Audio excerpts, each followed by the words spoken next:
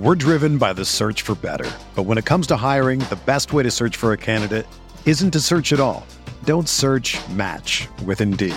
Indeed is your matching and hiring platform with over 350 million global monthly visitors, according to Indeed data, and a matching engine that helps you find quality candidates fast. Ditch the busy work. Use Indeed for scheduling, screening, and messaging so you can connect with candidates faster. Leveraging over 140 million qualifications and preferences every day, Indeed's matching engine is constantly learning from your preferences, so the more you use Indeed, the better it gets. Join more than 3.5 million businesses worldwide that use Indeed to hire great talent fast. And listeners of this show will get a $75 sponsored job credit to get your jobs more visibility at Indeed.com/Blue Wire. Just go to Indeed.com/Blue Wire right now and support our show by saying that you heard about Indeed on this podcast. That's Indeed.com/Blue Wire. Terms and conditions apply. Need to hire? You need Indeed. What do you think about the Laker team now? You follow the box scores of the games every day? Just the Lakers. You're kidding. That is really a compliment. I was pleased to see you smile at the top of our show because once the game starts, you have a game face. You don't smile much out there. I don't think you have to do things for money anymore. Correct. What's up, Laker fans? Welcome to the Laker Film Room Podcast, brought to you by the Blue Wire Podcasting Network. I'm Pete, joined by Darius and Mike. And yesterday we got some NBA news. Steve Nash was fired. Kind of an odd series of events. Brooklyn won their first game of a back-to-back, pulled one out against Indiana, then fired Nash, then played again last night and lost. Jacque Vaughn is going to be the interim coach, but lots of noise about Ime Udoka winding up with the Nets. And so, D, there aren't many places where us as Laker fans look and text each other and go, man, those guys are a mess. But the Nets are one of those places. Talk to me about what you're seeing in Brooklyn. We're seeing a lot in Brooklyn. Lots of extra going on in Brooklyn. So let's just start with the basketball stuff, right? Like from a basketball standpoint, they are, we often talk about being greater than the sum of your parts. And that's how like an average team becomes a good team. It's how a good team can become a great team. And it's how a great team can be like a championship, like, hey, at the end of the year, we're the last team standing team.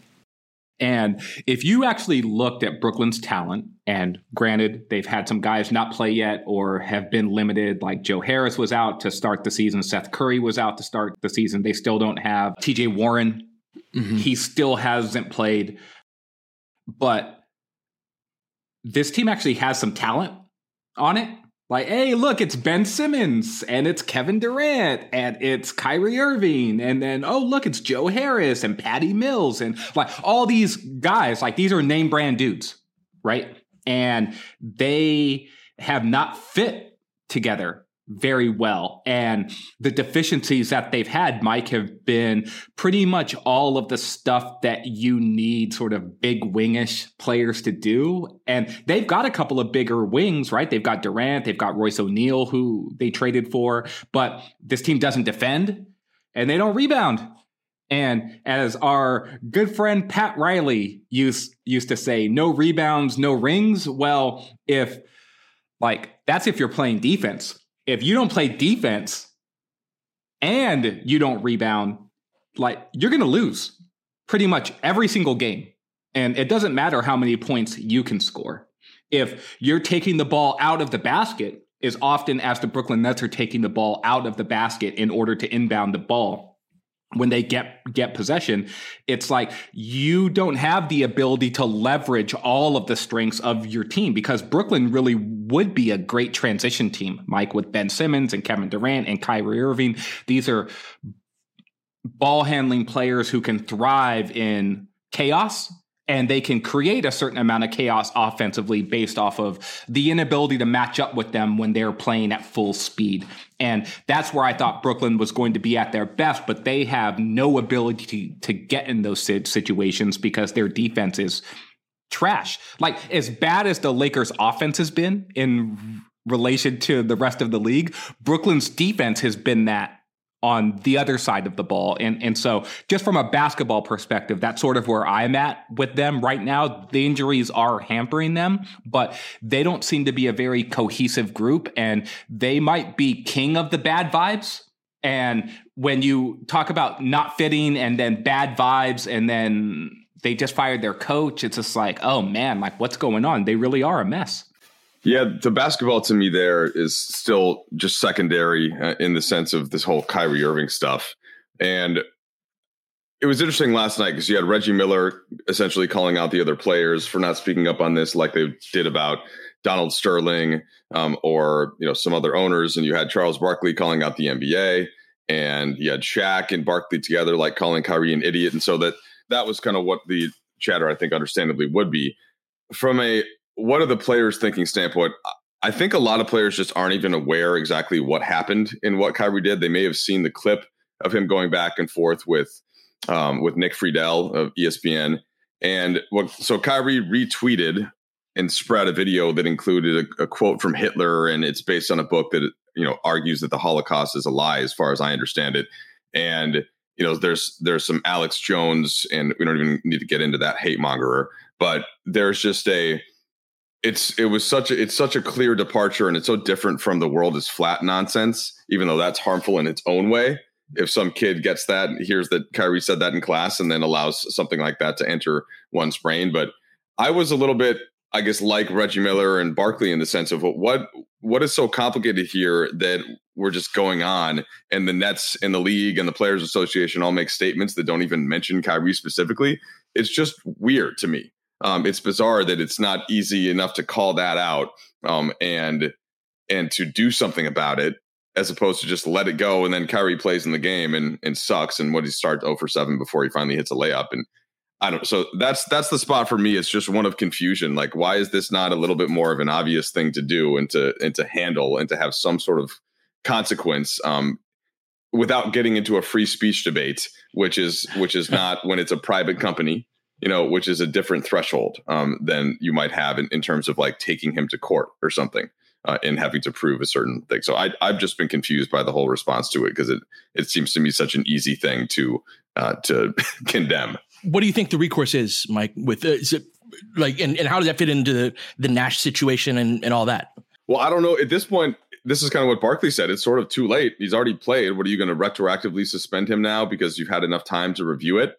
I probably still would just because, but it's, to me, in terms of how Nash fits into it, and this gets to what Darius was saying, I think, with the team and with the franchise, is that there was a certain amount of control ceded when Durant and Kyrie went there, and Nash clearly was not empowered. I don't know if they were particularly listening to Nash, nor would they listen to almost any coach. Mike, Sean Marks said it in his media availability yesterday, that in his conversations with Steve Nash, Nash basically went to Marks and was just like, I'm not being heard, basically. And whether that's Nash's problem or it's the other people's problem, I think Nash just said it flatly, like, they're not listening to me. And that means I'm no longer the right voice for this team. And I know Steve Nash. I spent a year covering him and have kept in touch to a degree since. We're not best friends, but when I see him, we chat, and I've exchanged some messages with him before. One time he invited me to go play soccer with him, and I felt like he was just doing it to be nice because I was the team reporter that he knew, and I didn't take him up on it, and I eternally regret it. Although I currently have a high ankle sprain, and stuff like that would have kept happening. I was limping around the arena the other night. It's not great, and alas, I know Nash, and he is not the kind of guy that that is going to come in and do sort of like the power move. Hey, if you don't listen to me, this consequence is going to happen. He wasn't that way as a player. He was more of a follow my example. I'm going to do everything the right way. I'm going to give you the tools that you need to win this game and this given night. But he is not the type. I think that Durant and Kyrie, to an extent, thought that was, great, because of his personality. And that way it'll be this more, we're leading the team together. You saw a lot of those quotes last year. And that, up to a certain point, maybe that could have worked if they had the right kind of talent and if they had the right kind of players around those guys. And there were moments where it looked like it was going to work, and then they couldn't stay healthy. So But that's all last year. Like, what was going on this year? And once you bring Ben Simmons into the mix, which is a whole nother thing, but mostly it's just Kyrie. And the way that I would use, and so Durant not wanting to be the guy like that leads it, but the way that Kyrie spoke to Nick Friedel, imagine being in the film room and Steve Nash is like, hey, Kyrie, what, you didn't get back in transition there. And why are we not rotating the ball around? Do you think he cares what Steve Nash or what anyone says? So how is it wasn't going to work, and I don't think it's going to work there with Ime Udoka coming in, even though Ime Udoka is the kind of guy that probably has the chance at least, right, to lead a team like that, where just like he was yelling and screaming at the Celtics for 2 months last year, and it wasn't working and it was going in a bad direction, and everybody from Boston was like, this team is terrible. And then finally they did turn it around because Udoka was like, I'm not budging. If you don't do this, it's not going to happen. That's hard to do with older players too that have had their success and made their money. Kyrie Irving is a champion. Kevin Durant is a champion. And so that like kind of college hard ass type of thing doesn't always work, right, with older players. That said, I think they've been sorely lacking in leadership in a number of ways. And this is one of the things my mind goes to is LeBron, right? And like the LeBron and KD discussions, one of the things, and I really don't like these type of discussions that often, but one of the things that really stands out to me is that like KD has never been held to much of a standard as a leader. And that's part of being like the superstar best guy in the, like, if you're going to be in those debates, if you're going to be in debates with LeBron James and things like that, like that idea that you're somewhat responsible for the whole and for the direction that you row in. And that's something that that's partially on the coach. It's partially on ownership. It's partially on your best players. And really, there hasn't been anyone that seemed to step up that, and now sometimes a role guy will speak up and give a rah-rah, but they don't have this same clout and credibility to be able to do that. And so that's something I know we're 1-5. We're not a very good team yet, but we're defending our asses off. Like we're grinding, we're working towards something, and that I think is more reflective of getting ourselves out of a hole that is reflective of good leadership. And I just don't see that in Brooklyn. Yeah, the Lakers are 1-5 because they've shot historically poorly. Like the Lakers have basketball problems. And we talked about this previously, and I actually framed this around some of the stuff with Russ. Like some of the stuff that was happening with Russ, those were basketball problems first and foremost. Yes. But in the big picture, it was, no, they put Portland and the Clippers put their center on Russ to close the game defensively, and the Lakers didn't have effective counters for that. Their offense stalled out, and they lost close games that were winnable at the end, right? LeBron missed a turnaround jumper, Mike. And so those were basketball issues. And I do want to say, and to clarify a little bit from what I was talking about before in Brooklyn, that when you have somebody like Kyrie, you do need a LeBron type leader at the top of that pyramid. And I think it's Durant is a complicated player and a incredible player, but he has shown over the years that he doesn't necessarily want that type of overall burden to lead a franchise that LeBron has done before. LeBron did step into that role in Miami eventually, even with Dwayne Wade. He did do it in Cleveland with Kyrie. He did do it with Anthony Davis and the rest of the franchise with different coaches. So that is something to me that differentiates LeBron and from the situation that happened in Brooklyn. Like you do have to have the alpha there, Pete, to do that. Right. That's something that where like KD and Golden State, that's already in place, right? You've got your leader, you've got your culture set. And whereas Brooklyn, D, is a place that they tried to kind of put it all together. And as proud as I am of how we're kind of grinding right now, I do see a lot of analogs between Brooklyn and the Lakers over the last couple of years. And that it brings into question how often will teams try to go for the 3-star build, how to do it properly, right? What it means if you do go in that direction. I think Brooklyn reflects a lot of the mistakes that we've made. So they're interesting in that respect, but I do think that the leadership is what is helping us make gains to get out of our situation. We'll see, lots of places that can fall off, but I do think that's what separates it.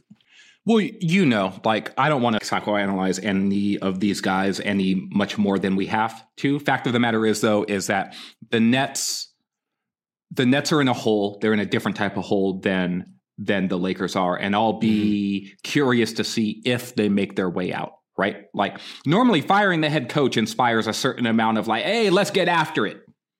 And I did not see let's get after it last night. I saw more of the same. And if they hire Ime Udoka, and we had a long conversation about Udoka in the aftermath of what happened with the Celtics, you can find that pod in the archives. The Nets are embroiled in controversy right now with all of the stuff around Kyrie that Mike said, which I think Mike spoke to well. They are now going to hire a dude who was issued a year-long suspension by his team because of basically a sex scandal at work. And this is the guy that they are targeting for their head coach. And the argument is that he's going to whip these guys into shape. It's just like, we'll see how that goes. Right. And so I'm not saying it won't go in, and like, I'm not speaking whatever the basketball stuff. Now I'm talking secondary to this stuff is like, they've got a lot of stuff to figure out. And it goes beyond whether or not Ben Simmons' knee is still sore or his back is still sore or who's going to play center or who's going to rebound.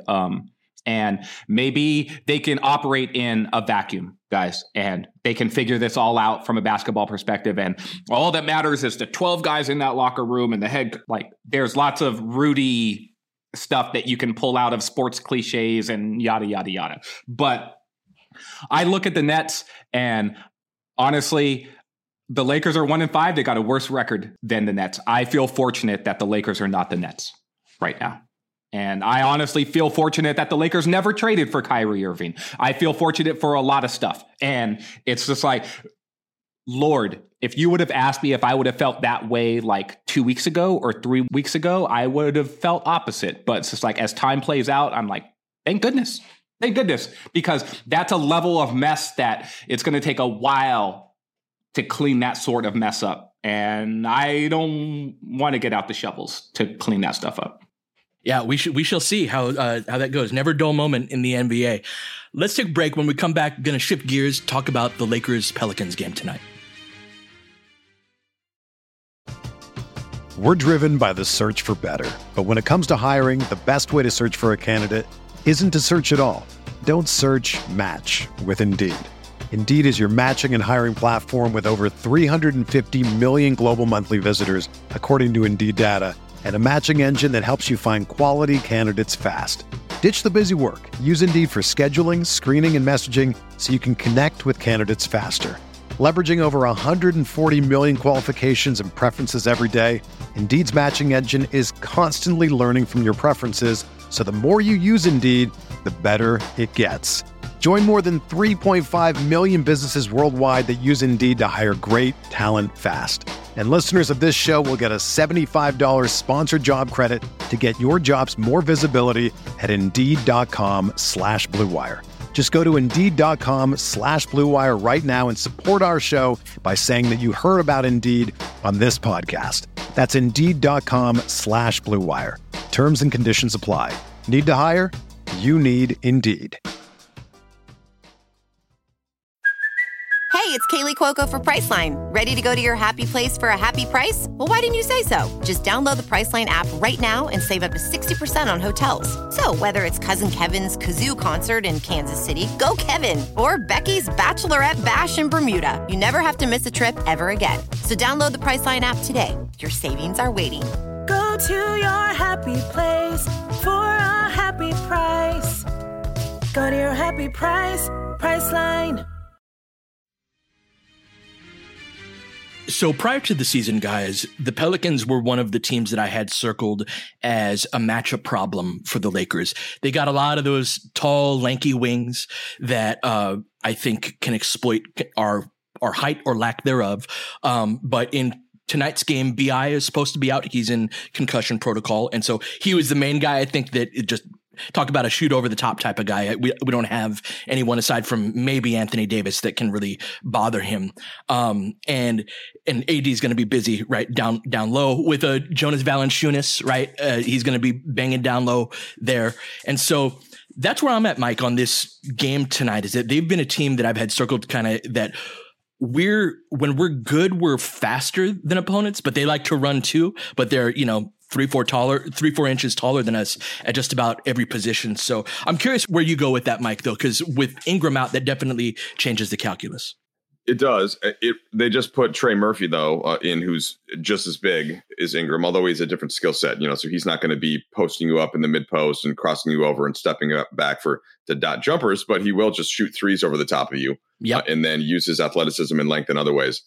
There are matchup problems for sure. And you start with Anthony Davis and how he's feeling with his back, because on the one hand, if you start with him at the center, Valanciunas is one of the guys in the league that bangs the most.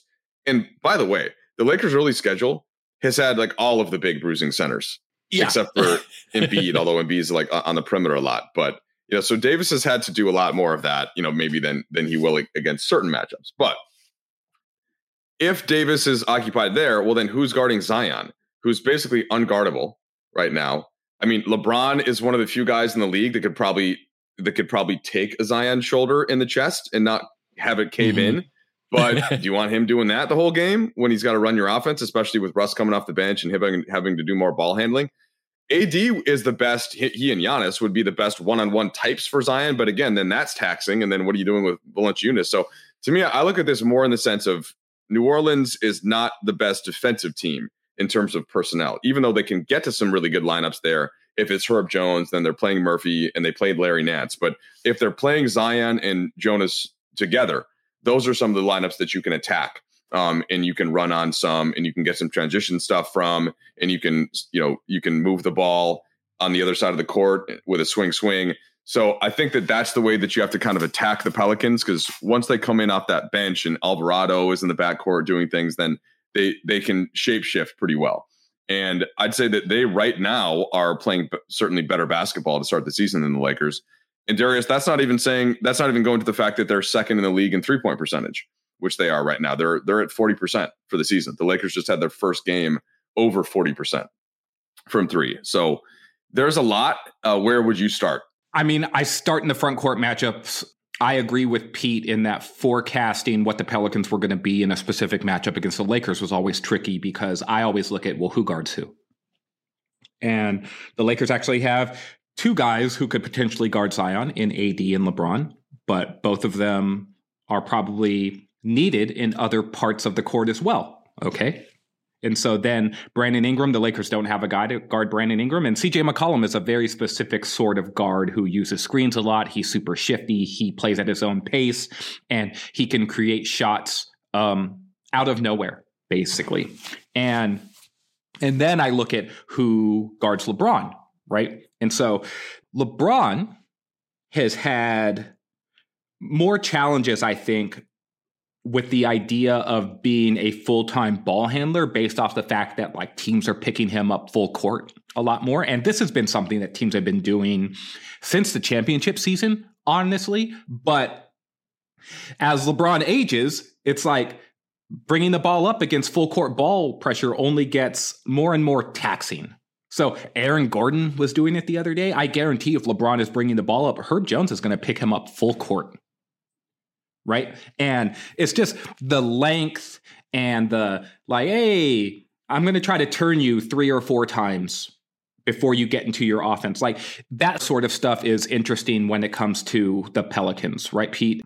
And it's not about like necessarily forcing a turnover in those situations. It's that progressive fatigue that they want LeBron to work as hard as possible to do what LeBron does. Yeah, and it's the using of time. Because the more and more time that you use up, the likelihood that a defense that, as Mike mentioned, isn't top tier, like the way that you end up being an effective enough defense is, hey, like do the things you're good at, right? So Alvarado is going to do the same thing full court against Russ. He's going to try to, like, when they're in the game together, because those are both bench guards, right? And so I would imagine, and now Russ is going to try to get some back in the post. He's going to like try to use his size and physicality against Alvarado, but Alvarado's going to stand up to that as well, and he's going to stick his nose in there. And so it is a super interesting matchup to me. I do think that this is a game where the Lakers are going to have to hit some threes, but to me, one of the bigger parts of this entire game is rebounding. So the Pelicans, I haven't looked at the numbers, Pete, but I'm just going to assume that they're one of the better offensive rebounding teams in the league. And the Lakers have actually been a middle of the pack defensive rebounding team, but the Lakers have actually been a very poor offensive rebounding team themselves. And so when you look at their overall rebound rate, it's not very strong within the context of the entire league, but their defensive rebound rate has been fine. Pelicans are 8th, Darius, offensive rebounding.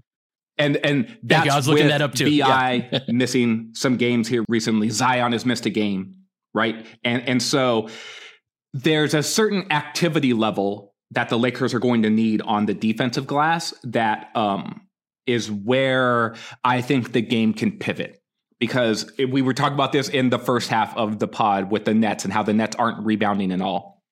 Mike, you mentioned that one place the Lakers can be great is in transition offensively. And that's against every team in the league. But it's especially against a team that is going to play some slow-footed bigs. And then when they go to their quicker big lineups, like Jackson Hayes or Larry Nance, like those are guys where LeBron sees those guys at the basket, but he's not going to see those guys too, right? Like he's just going to be like, oh, well, you're there? I'm going to go at you, right? Even Jackson Hayes, who I think can pose some problems at the basket. LeBron's going to attack guys like that and basically say like, foul me, or I'm going to use some craft around the basket to finish.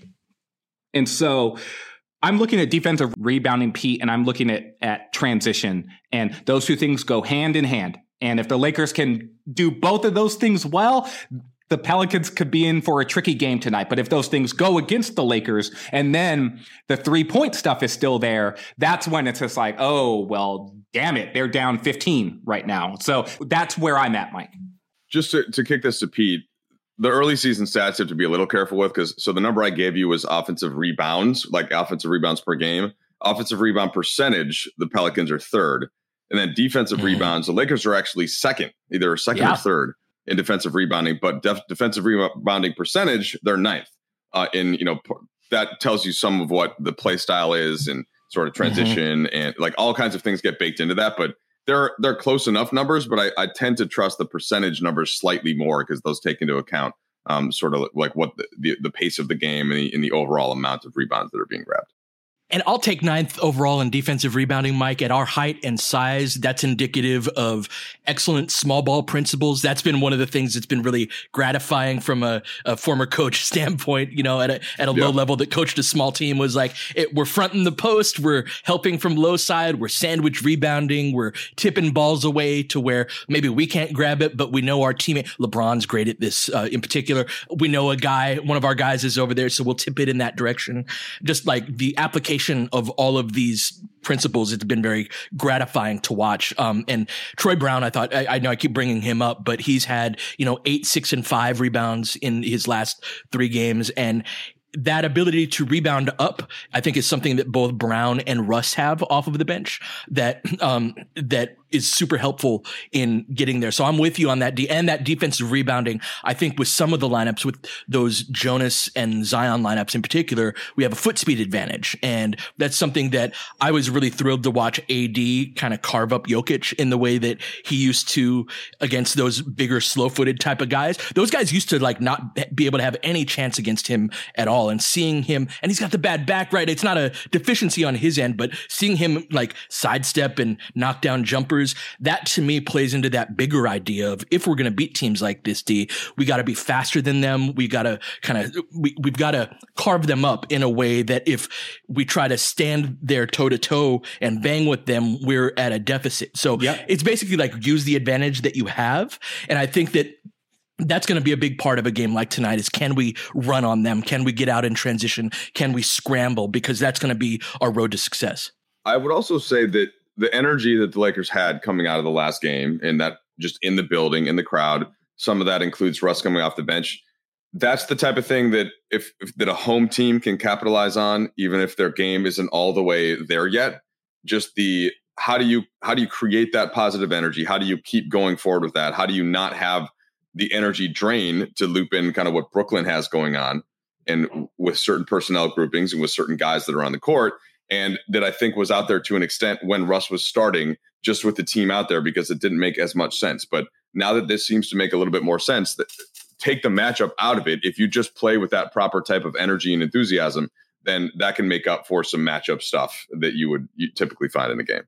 Well, and I think one of the places where it works best is when those two things, there's synergy between those things. And that idea that we have the energy, but we also have a good group of guys out here. I think we're closer to that, D, right now with our bench unit than we are with our starters. I think we're further away in terms of like knowing what we are. So that's one of the things I wanted to throw in the mix too, that energy that Mike is talking about and that kind of being able to click and carry that from the previous game. We haven't really had that with the starting group yet. And I think this is one of those games where we can't get our butts kicked in the starting lineup. I think we can lose those minutes slightly and still pick it back up with the bench. But that starting group is going to be a real focus of mine because they have not shown that same degree of chemistry that the bench has. I almost finished the pod that you guys recorded yesterday about fits and not fits. And I had to cut it off to do a couple things right before you guys. I think we're going to talk about Pat Bev. And so I have not listened to that part yet. I'm going to have a piece on Pat Bev, I think, out in the next couple of days or so. So I won't spoil too many of my thoughts about him right now. But you're right, Pete. The starting lineup has not been good. And I'm intrigued by you saying that one of the things the Lakers are going to have to win at is the scramble plays, because the Pelicans have the superior athletes and they have the superior length, and that's a place really where they're going to be good too. So it's almost a sort of, okay, well, we've got to beat you at a thing that you're also good at, which leads me to a guy who we haven't talked about much this pod, but I think is going to be super important tonight because he's super important anytime the Lakers play the Pelicans, because he's super important to the Pelicans because they hate him, and that's Anthony Davis. So AD, I honestly don't think there's a player in the league who is cared about more by Pelicans fans than Anthony Davis, maybe even more than some of the guys that's on their own team. They really seem to eat up all the Anthony Davis content that they can get, and there's never a time where they won't make a snide comment. But one of the reasons why is because Anthony Davis has kicked their ass repeatedly ever since he left, right? He's found a way to say, oh, Jackson Hayes, care about you. Oh, Valanciunas, I don't care about you. Steven Adams, who cares? I'm better than all of you. And Anthony Davis still, he's better than all of them. And so this is an important game. The Lakers are going to win this game if they do, because Anthony Davis had another Anthony Davis night. And he's been doing that a lot this season. And a lot of guys have been talking about his back and his back hurts, and he's been playing through that. He went toe for toe. He went toe to toe with Jokic this last game.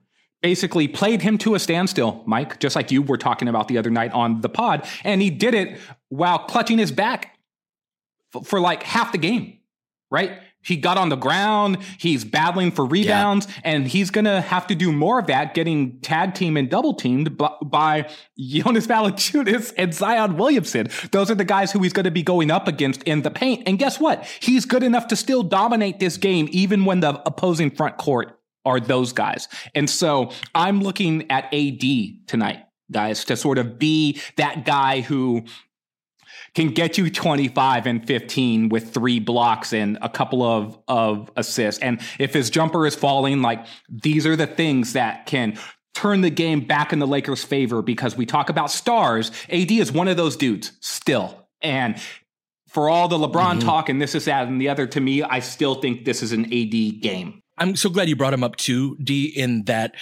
he's demonstrating leadership himself, right? Like we were talking about LeBron in context with the Nets earlier, but having a guy like that, Mike, who's clearly physically struggling, but is also leading the league in stocks right now, is anchoring a top 5 defense while contributing on the offensive end, while clearly in pain.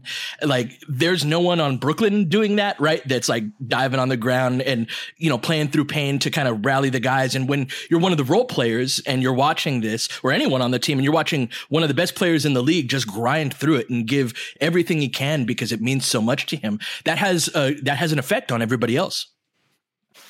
Darvin Ham spoke pretty directly about this yesterday after practice, and I think this is part of what you're getting from Darvin in general. I'm sure a lot of you saw Darvin's comments about Westbrook after the Denver game, in which he's like almost moved to tears, right? And Darvin really roots for people. And love him. It genuinely, right? And so the guys can feel that type of love. That's why, you know, on a team that was 0-5, you got the water that was tub great, celebration in the locker room. which, I know. Yeah, it was great. And I think I would understand why some fans can think, well, wait, what are you really celebrating? It's like, well, they're celebrating Darvin Ham. They're not celebrating the fact that they're 1-5. They're celebrating that this guy that's trying to do what he can and is genuinely cares about the players in there. And so anyway, what he said about AD was he wants to dispel the myth that he's never available. He's had some unfortunate injuries over the last couple of years. He's been nothing short of monstrous since I've shown up. Highly competitive, dealing with a lot of pain, but he's not in a place where he can injure himself. The injury is what it is. Just got to manage it and make sure we keep it as fresh as possible. So I think that is helping, right? Just the way that Darvin is talking about him and AD wanting to be there. But the flip side of that, for somebody that has a bad back, right? It's just yeah. It's, oh man, I'm just trying to think of the time in this season, and there's this odd 5-day break coming up in a couple of weeks. Yeah, that's super strange. But even that, how can he get to the point where he isn't having to labor through every game? And the problem is you can't just, if you sit him out for 3 weeks, then the season might be over. Right. It's just so that's another conversation. The point that I wanted to make was just the support that he's getting internally and how he has been fighting through it. And even when he's not able to move that well, he just turns into more of a traditional big center, right? Who's not that mobile, but is so skilled and is so and still takes up a lot of space. Powell was at the game the other night, and he sort of reminded me of that late in the game, just being big, being active around the basket, great hands, like all of the things that you want from a big guy. Like AD was doing that stuff without the mobility, and it sort of reminded me of late stage Powell, Pete, where it's just like, oh, the hands are still there, little jump hooks, little finishes around the basket, just putting his hands up, defending the rim, grabbing a clutch rebound, that sort of stuff. He's doing that stuff, and then when he is looking right physically, he is like, oh yeah, look at that, right to left crossover, little floater in the lane. Like he's still doing that stuff too. And so just want to credit AD and point to him as a key factor tonight. And I hope I hope he's able to go, because I know that he's questionable heading into this game, but he will be important. He absolutely will be important, and the way he's played with his back has been super admirable. I would love if we could make life easier on AD and get him some minutes at the 4 where he's not playing the entire game in those type of circumstances. I would love for him to not have to start games against Jonas Valanciunas. And, and when you look around the league, Mike, we have faced a lot of the bruisers, but increasingly across the league, there are more teams that fit that description, where even you play Memphis and it's a Steven Adams, right? Like, who's strong and physical, right? Like that is the conventional way to start a game most of the time. And that's why our starting lineup with both AD at the 5 and 3 guards. Now we've upscaled a little bit having Troy Brown in there, but we're still pretty small. That's why it's a bit unconventional. And I would love for us to have that big look, because I think that could help AD in a way that helps AD help us down the line. Because just like you said, Mike, there's no stretch. Once you're in the regular season, there's no, take 3 weeks off to get the back right. And you don't even have a guarantee that will get it done. Just in the circumstance that we're in, we don't have that kind of time. So I would love other ways to alleviate that off of AD. But curious to see how it goes tonight, see how the matchup in our heads plays out on the court. We'll be back tomorrow to talk about it. But until then, you've been listening to Laker Film Room Podcast. We'll catch you guys next time. Baines has got it in low to McHale. McHale wants to turn. He's double teamed. Just pass out in front. Broken up by Worthy. Tip to Magic. Worthy dies on his belly. Magic scores. There's Magic got it. Magic fires. It's good. They will. Lakers win the game. The Lakers win the game. Rebound of Lonnie. 3 seconds left. Van Exel to win it. It's on the way. Good. Kobe Bryant, 48 points, 16 rebounds. Shot with his 8th block shot that ties an NBA Finals record. A lot of Laker fans sticking around for this. You're seeing something that's very rare indeed. A Laker to get MVP chance in Boston. Of all places. Are you kidding me? Kobe, hard to believe. Are you kidding me? Unreal. Are you kidding me? Lakers looking to push. Bryant spinning in the lane. Back for Gasol. Pretty pass. And it's back to a 3-point game. Kobe Bryant picked up by Bell. There's the move. 2, 1. Listen! Unbelievable. For the victory. It's over. Shot clock now to 5. Bryant. Yes. And that was a little tap to Alvin Gentry. Add insult to injury, Kobe. I mean, what a shot. I mean, you can't defend that. Are you kidding me? 2.1 seconds remaining. Denver a foul to give. Jokic trying to disrupt Rondo. He puts it in. Here's Davis, 4-3 in the win. Oh, it's good! Anthony Davis has won it for the Lakers! James again. Oh, he hits another one. LeBron James putting together a closing quarter against the Nuggets. This historic 2020 NBA championship belongs to the Los Angeles Lakers. The Lakers conquer the bubble, and banner number 17 will soon hang in the rafters.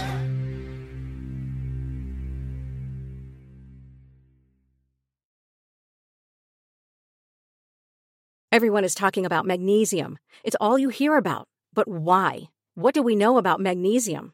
Well, magnesium is the number one mineral that 75% of Americans are deficient in. If you are a woman over 35, magnesium will help you rediscover balance, energy, and vitality. Magnesium supports more than 300 enzymatic reactions in your body, including those involved in hormonal balance. From functional medicine doctors to mental well-being and female hormone experts, we all know that magnesium is the one mineral to improve all aspects of well-being and health. But which one? Magnesium Breakthrough from Bioptimizers, the trusted choice recommended by leading experts with 7 best-absorbed forms of magnesium to ensure your body receives the support it needs for overall well-being. Go to bioptimizers.com/balance today and use code BALANCE10 for 10% off. Support your journey to wellness at bioptimizers.com/balance. Magnesium Breakthrough from Bioptimizers, your foundation to optimal health and vitality.